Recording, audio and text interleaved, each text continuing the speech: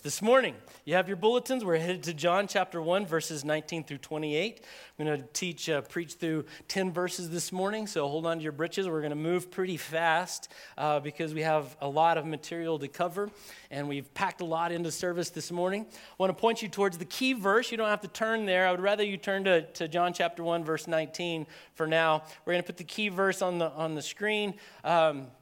Key verse kind of keeps us all tied together and throughout the book of John.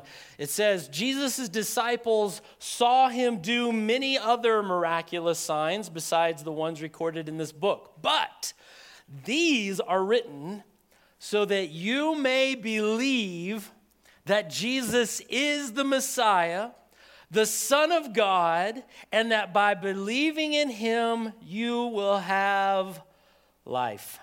Fantastic verse. Now, kind of recap, if you've missed the last 2 or 3 Sundays, we have gone through the prologue, verses 1 through 18 of John chapter 1. In that prologue, John begins by introducing every man's God. It doesn't matter what your background is. He is hooking you and he's drawing you in. If you believe in a higher power, he's describing that in the first 5 verses anyways. He uses that. He talks about the God who stands outside of time and space, the God who created everything that exists, the God who gave life and light to everyone, the God who became human to reveal himself to us. He demonstrated his unfailing love and faithfulness to humanity, yet he was rejected by those who he had created, even his own people. But for those who did believe, for those who did accept him as God, he gave the right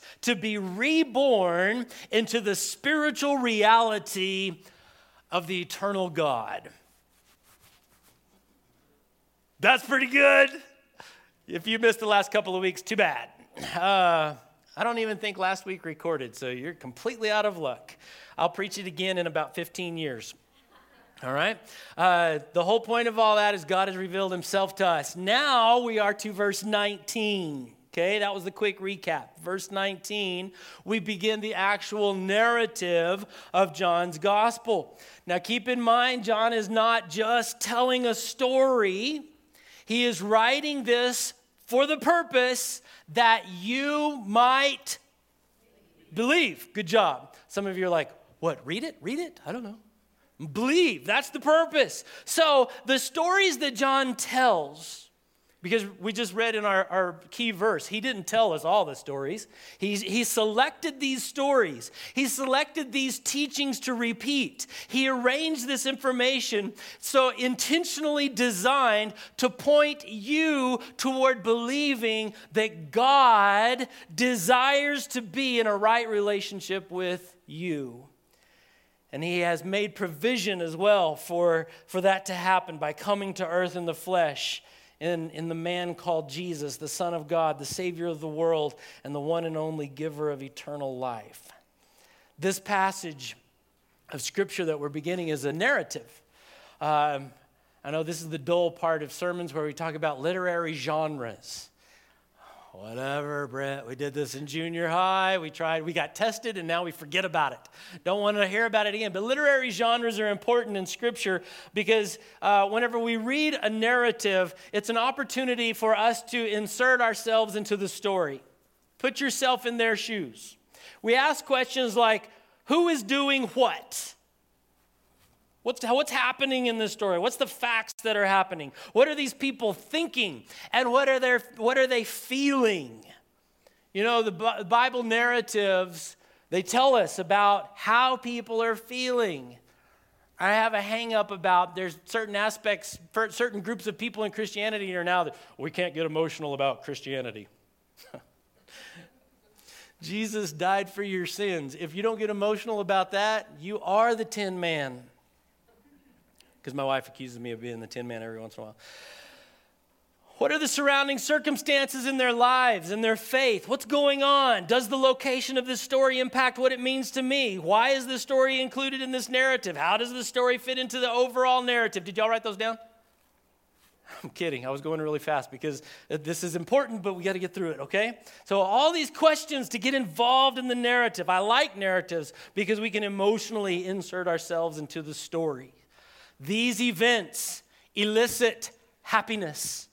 Some of them will elicit sadness or guilt or maybe excitement, maybe even pain. But the point is that as we read through these stories, you are going to feel inside of you an emotion. God created us with an intellect, but He also created us with emotions. Our relationship with God is intellectual and it is emotional. So we're not going to just be one-sided about this. Here we go. Say this real loud. My title is... Sorry, I left my magic wand at home. Here we go. My title is...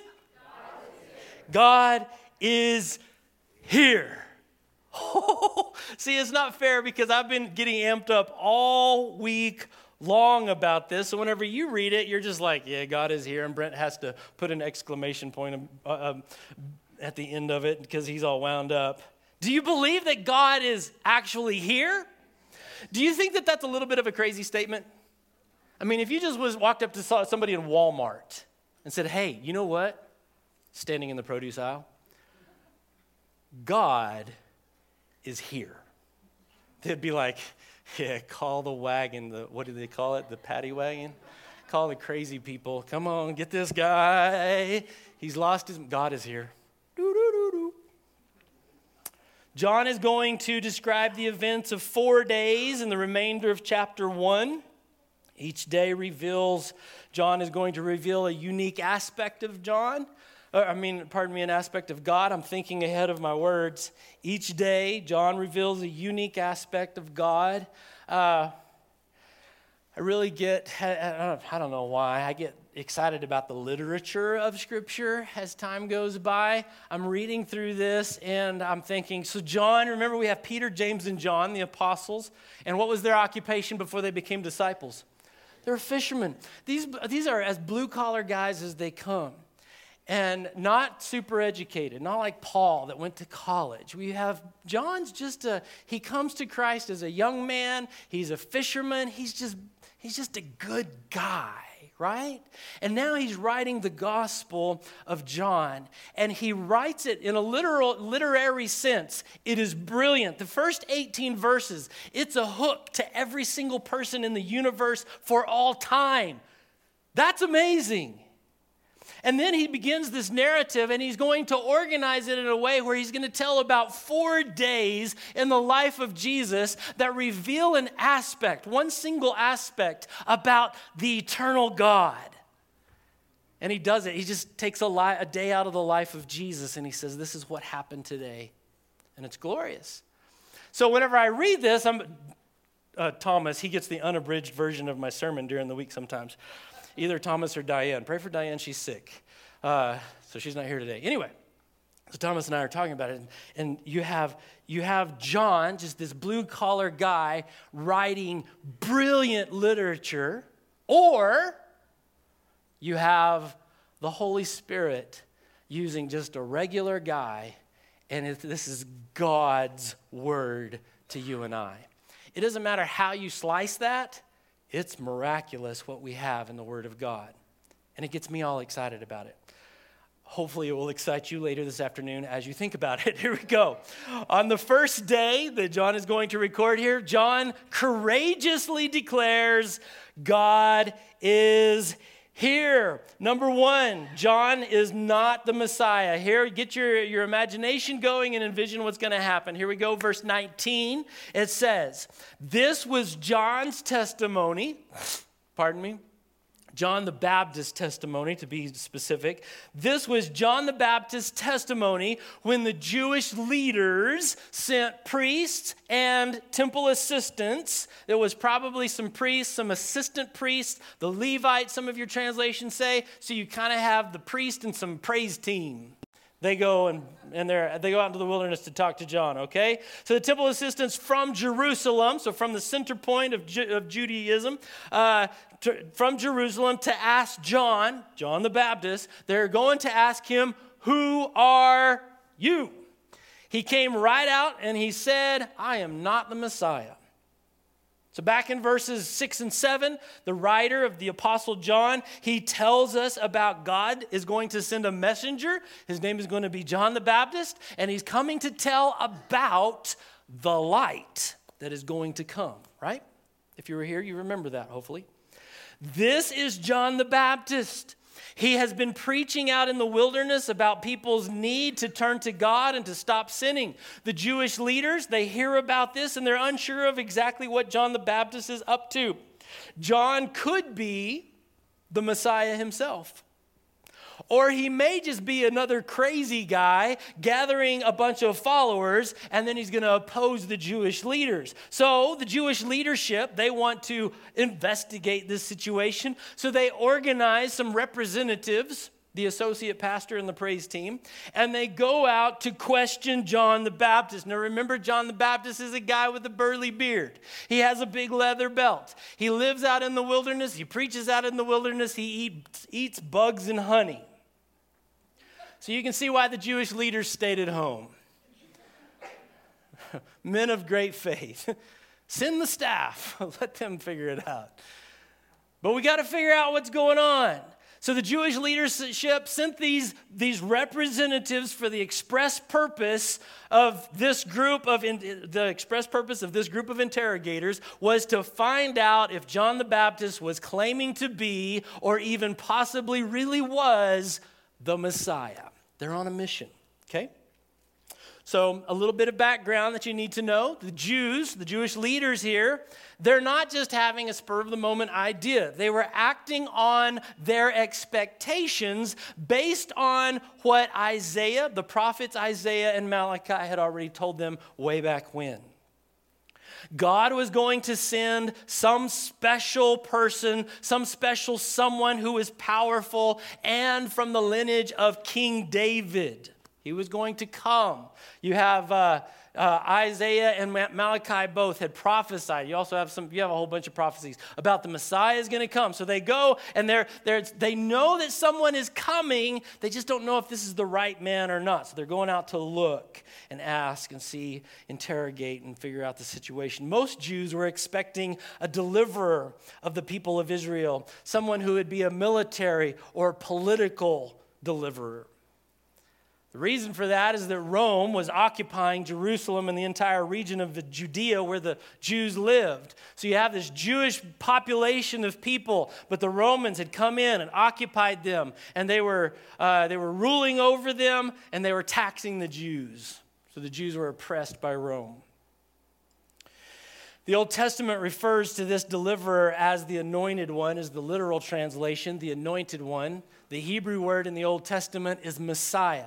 When we get to the New Testament, we move from Hebrew to Greek, and the Greek word is, a bunch of Bible scholars, Christ.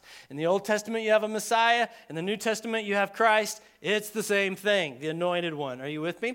So we'll use those words interchangeable. I don't do it to be confusing. Sometimes I say Messiah just to point out that this is rooted in the Old Testament. Sometimes I say Christ to point to this is a New Testament concept as well. Are you with me?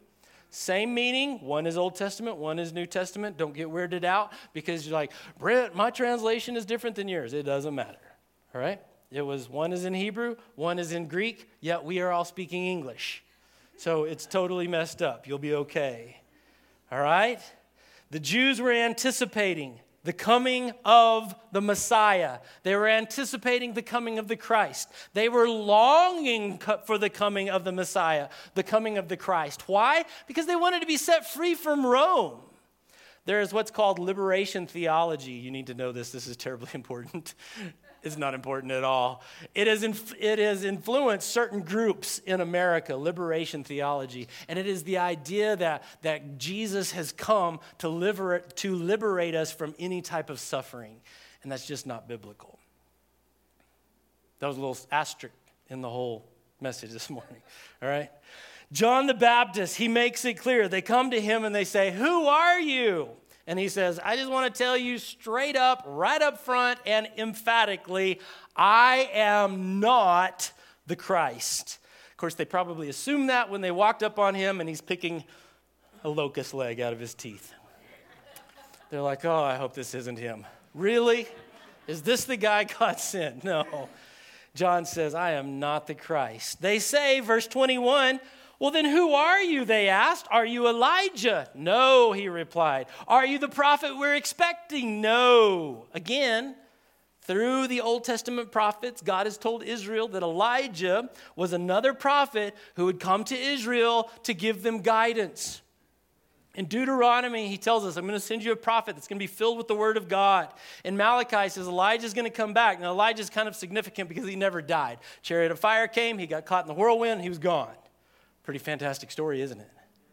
Yeah. So Elijah, the Jews are expecting Elijah to come back at some point in time. John the Baptist says, I am neither one.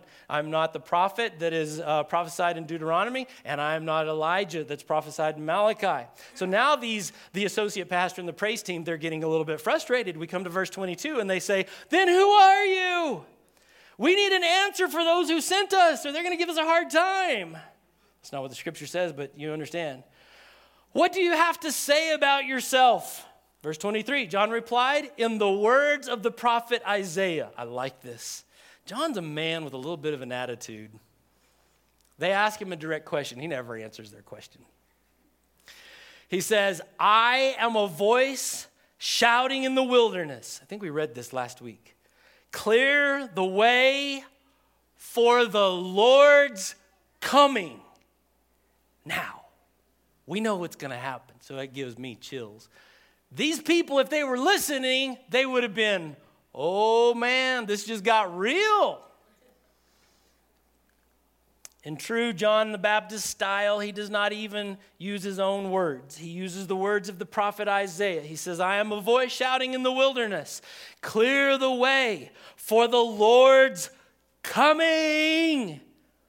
John the Baptist, he says, listen guys, I am not the Messiah. I am not the light. I am simply the one, the voice that God has sent ahead. Are you listening?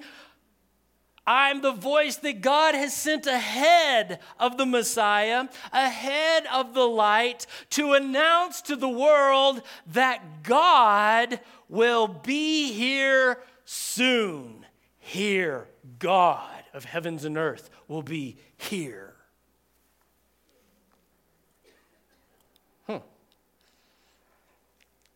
Number 2, you are missing the point. You are missing the point. Then the Pharisees, verse 24, then the Pharisees who had been sent asked him, if you aren't the Messiah, they're still hung up on this. If you aren't the Messiah or Elijah or the prophet, what right do you have to baptize? So now they're really messing with John the Baptist. And you know he has a concealed to carry permit in that big leather belt. Really? You're going to mess with this man? That's not all true, by the way. What right do you have to baptize? John told them, I baptize with water. But, envision this. John is there. We haven't told you where he's at yet. The text hasn't got that far yet. Jesus is there with a bunch of people. He's baptizing, he's preaching. This group of people, the associate pastor and the praise team, they all come walking up. Who are you? I'm not who you think I am. Pipsqueak, right? What right do you have to baptize? And he says, I baptize with water. But look around. Are you envisioning this? There's a crowd of people. The priests, Levites. But right here, everyone say here. In the crowd, is someone you do not recognize. Verse 27, though his ministry follows mine, I am not even worthy to be his slave and untie the straps of his sandals. John the Baptist tells these representatives of the Jews that God is here, and they totally miss it. These guys are so focused on accomplishing their task that they miss the point. They were sent to find out who John is, where he's from, who sent him, whether or not he's the Messiah. But when John doesn't fit into their preconceived mold, they get a little antagonistic. If you aren't the Messiah, John, or should we call him Harry? If you aren't the Messiah or Elijah or the prophet, then what right do you have to baptize people? Did you get your ordination papers from Jerusalem? And John's like, dude, I don't know. I just got lunch in my pocket. Right? You don't dress right, John. You don't look right, and your message does not coincide with what the Pharisees are teaching and preaching. Who gave you the right to baptize, to dunk people in the water? But John the Baptist, he's a manly man. He doesn't flinch. He doesn't care. He's got bigger things on his mind than water baptism and who has the authority to baptize. John is on mission for God. He says, I baptize with water. Now, that we haven't put that into perspective yet, but he's about to here in a few minutes. Well, actually, he kind of does in this text. He says, I baptize with water. This is as physical, this is as mundane, this is as simple as baptism gets. In the Old Testament, they baptized with oil. They anointed with oil. They poured oil over people's heads. He says, now I immerse people in the river. Take them out to the river, dunk them, and that's it. But right here, the bigger issue, it's this connective word, this contrast. I do baptize with water. You come and accuse me. Who gives you authority to baptize in water? I do baptize in water. But the bigger issue is that right here in the crowd, you guys, pay attention. Listen to me. Forget about the water baptism. It's just a river. Right here in the cloud is someone you do not recognize. His ministry will follow mine, but I'm not even worthy to be a slave and untie the straps of his sandals. There is someone right here among us that is great, like supernatural God great. Well, who gave you authority? Shut up and listen to me. There's somebody great here. Well, we want to know. No.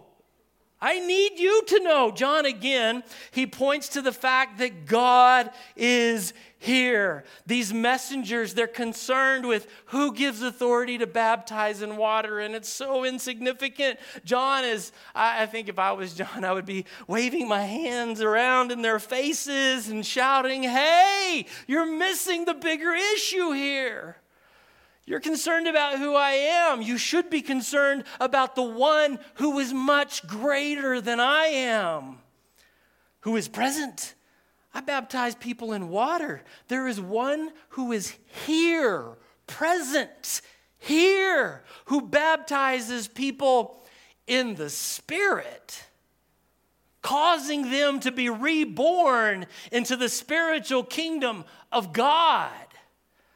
John's like, I get people wet. There's somebody here that can transform your eternity.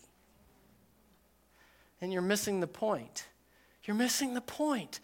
God, creator of heavens and earth, who breathes life into everything that is living, is in this crowd. And you're worried about hairy me. Get over your silly selves. Church, listen to me carefully.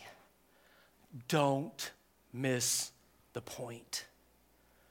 God is here.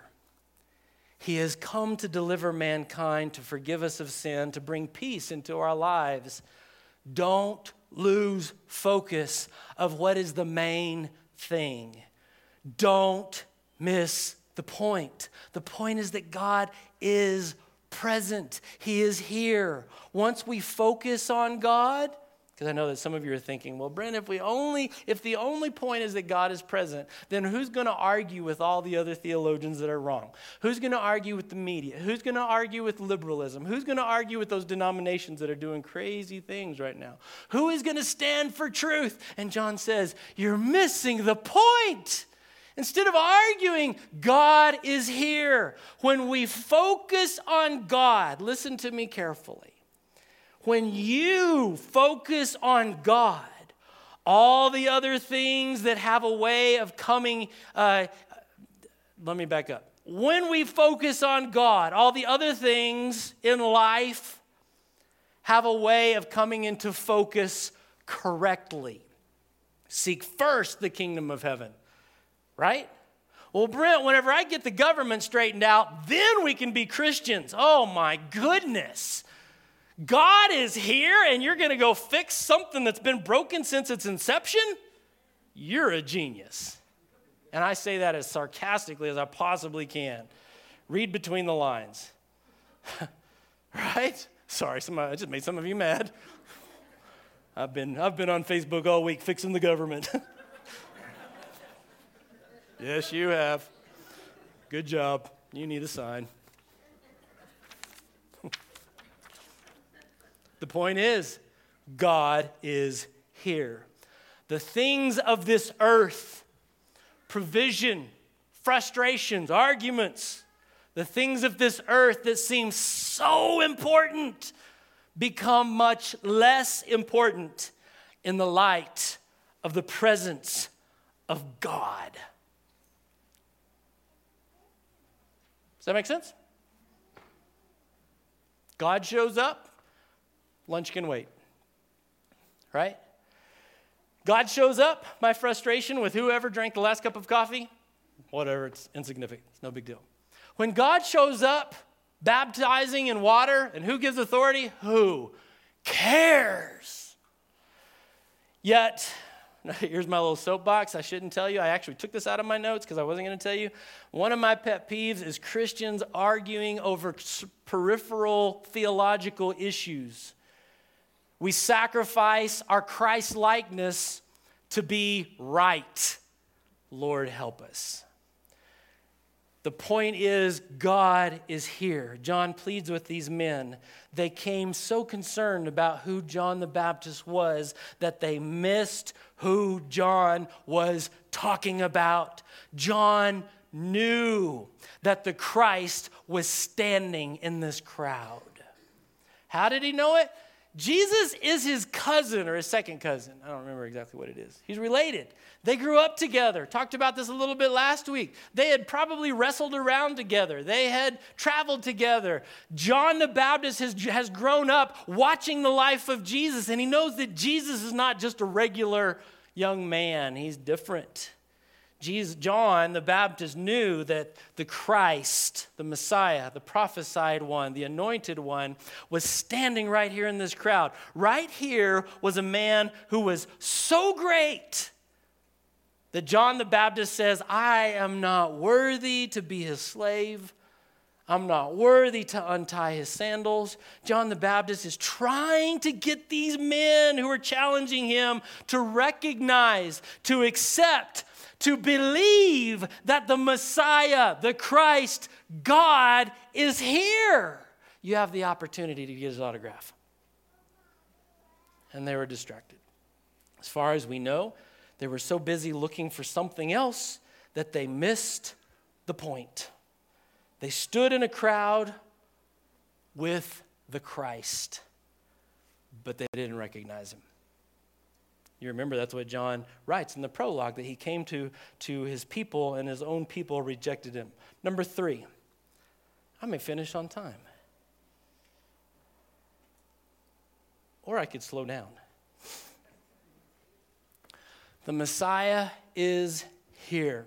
Now, some of you may be listening to this and you're saying, really, Britt? You took a Sunday to tell us that God is here. Yes. Partly because John does. But I'm sold on this because in America, we have this familiarity with, well, it falls one of two directions. We don't really believe that God is God anyway, and so whatever. We need to tell people God is here. On the other hand, you have the church, and they're like, yeah, God's here. No big deal. Seriously? It's no big deal? God shows up, and we're like, yeah, whatever. Could sure use another donut. Really? John wrote this so that we would believe. Not just accepted it as truth and be like, yeah, it doesn't affect me. No. He wrote this to us, to you, so that you would believe and it would transform the way you live your life. So this is a profound verse, verse 28.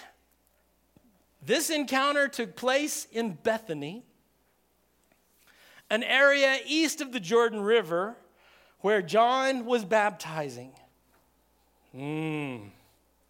That's good, isn't it? This encounter took place in Bethany, an area east of the Jordan River where John was baptizing. Now, I'm reading through this, and I'm reading through the first part, and I'm still amped up about the prologue. And now I'm reading that John is telling these guys, listen, God is standing here among us. Why can't you see? And my first thought is, Apostle John, this is very random that you would interrupt this great narrative to give basically the biblical equivalent of a GPS coordinates. Really? But slow down and think for just a second. It's kind of like John is saying, he's told this big story. John the Baptist has told this story, and John the Apostle is repeating it. And so it'd be easy to be like, it's hearsay. It didn't really happen. What? But then he says, this encounter took place at Bethany. Not the Bethany close to Jerusalem, but the Bethany that's east of Jordan River, where John was baptizing. We know exactly where this happened.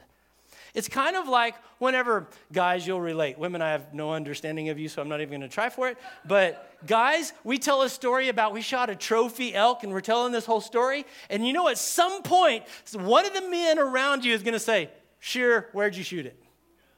And you're going to say, I shot it in Largo Canyon. And that other person goes, oh, I know Largo Canyon. Maybe the story's true. It legitimizes it, right? I come and tell you, I caught a fish this big. And you're like, where did you catch a fish that big? Because I've been out there at the pond by your house, Brent. You don't have fish this big. You know how big the one-armed fisherman caught? He caught a fish this big. Sorry, that probably wasn't politically correct, was it? I think it's funny, though. Anyway, it's a bad joke. Moving on. I caught a fish, caught it this big. Where'd you get? I caught it in Kitty Hole. Well, anybody who's familiar with San Juan and quality water, they're like, Kitty Hole, really? Yeah. Texas Hole? Yeah, I've been there. I've caught fish. I only caught fish this big, but never caught one that big, so maybe it's true. There is a certain amount of legitimacy that comes with saying, you know where this story happened. You're familiar. Some of you ladies, you have this big purse, and you're like, I bought this purse. It was $200, and I got it for $25. And your friends say, where? Dillard's. They had the 50% off the 50% off sale. I walked in thinking it was going to be free. I think it's funny. I thought it was going to be free. It's 50% off the 50% off. That's 100%. It's not the way it works. It's embarrassing the first time you do that, though. Because if you take stuff off the shelf on the 50% off the 50% off sale and you walk out the door, they will come and get you. I'm totally kidding. No, they really will come and get you. That didn't happen to me. John tells us this took place in Bethany, east of the Jordan River. I'm going to put a map up so you can see this. We have so many things about our scriptures that prove over and over that our scriptures are true and accurate. This is one of them. Whenever John says this happened at Bethany, we can go to Bethany. There are some religions that have scriptures that have places that don't exist. That's a problem, okay? So here on the left side, you see the big place is Judea. Right south of that, you have Jerusalem. And to the east of that, it would be to the east is Bethany. And Bethany appears in the gospel stories relatively often. The less familiar is Bethany over here between the two white boxes. Hopefully you can see that. I started to bring my laser pointer, but I didn't. You have Bethany beyond the Jordan. So over here on the east side of the Jordan River is Bethany. John tells us that this was, It was close to the story happened close to the town of Bethany. It is on the Bethany that's on the east side of the Jordan River.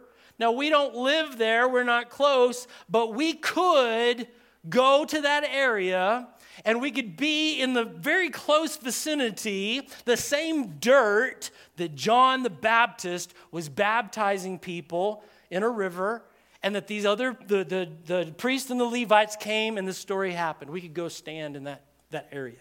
We don't know exactly where Jesus was standing. You understand my point. I don't want to make it too grand, like we could stand in the footprints of Jesus. No, we don't know that. But we know that it happened at Bethany, or right outside of Bethany. We can go to that place. We're not making this up. This isn't some fantastic fairy tale. This is a very real place. So whenever get all wound up. Here we go. You're saying, but Brent, so what? Don't preach from the book of maps. We don't care.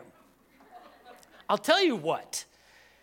We live in a world of doubters. Progressively more, where we say, well, this is from the Bible, and it's immediately disqualified because it's from the Bible. That's a problem. That's the perspective of the Word of God. We live in a world of doubters, in a time when people boldly declare that there is no God. They boldly declare that there is no God because they haven't seen him and they don't know anybody who has seen him. Yet you and I have the testimony of John the Baptist, who said, I stood right here in the river just outside of Bethany, on the east side of the Jordan, and the Messiah, the Christ, the Son of God, stood in that crowd that day in that place. I am telling you that I saw that God is here. It's pretty amazing. This information is not vague, it's not fuzzy, it is absolute. If John the Baptist was here today, he could take us to the place he was standing on whenever he told these people, I'm not the Messiah, I'm just a voice in the wilderness. We have the geography. We know the place where John says God is, the God that he's been explaining in the first 18 verses is here. He has shown his unfailing love and faithfulness to his created people by showing up, being present with them, and revealing himself in a very common way to them so that they might, what? Believe. That they would believe in him, that they would accept him, and that they would be reborn and become children of the living God. Church, we all come this morning. I look around, I see faces for the first time here, and I see faces that have known me since my kids were very small. Some of you have been in church for a long time. Some of you have not been in church for very long. We do not take for granted that God is here. He's not a faraway God. He's a God that is present with his people. He's right here. And no matter what we need from him, when we sang a while ago, oh, come to the altar. God is just, his arms are open wide and he's saying, come to me. I don't know where you're at in your faith walk. I don't know what the problems and the chaos of your life is, but God is here. Like, Brent, I feel like I'm walking alone sometimes. And John the Baptist says, you're missing the point. No, God is here. Well, Brent, why do I feel all alone? I don't know. Read the scriptures. Make a habit of praying. Make a habit of making a date with God. You know, sacrifice some TV time and make a date with God. Open up your Bible and read and pray. And I promise you, God will be right here in your life as well. Let's bow our heads together and pray. Father, we thank you for your word. We thank you for the Gospel of John. Lord, we thank you that you are not a distant God that we have to shout out to, that we have to wonder where you're at or if you're paying attention, but your word tells us that you're a present God. And when we have a need, We share our need with you. And because you see all things, know all things, and you're all powerful, we can believe that regardless of the chaos of our perspective, that you are the God over all, and you demonstrate your unfailing love, and you demonstrate your faithfulness to us, and that you care for us in a way that always brings glory to our Creator, to our Savior, to our Deliverer.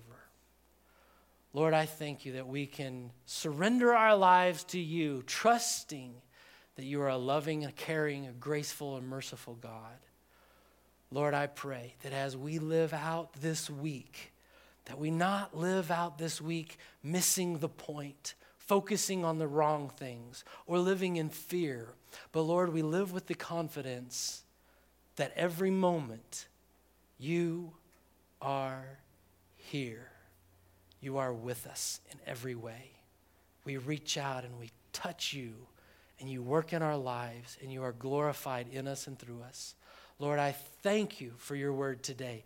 Be exalted in every one of our lives as we go out and we live. Help us to share this light that you have brought into our lives with other people so that they can live in the presence of Almighty God as well. In the mighty name of Jesus we pray, amen.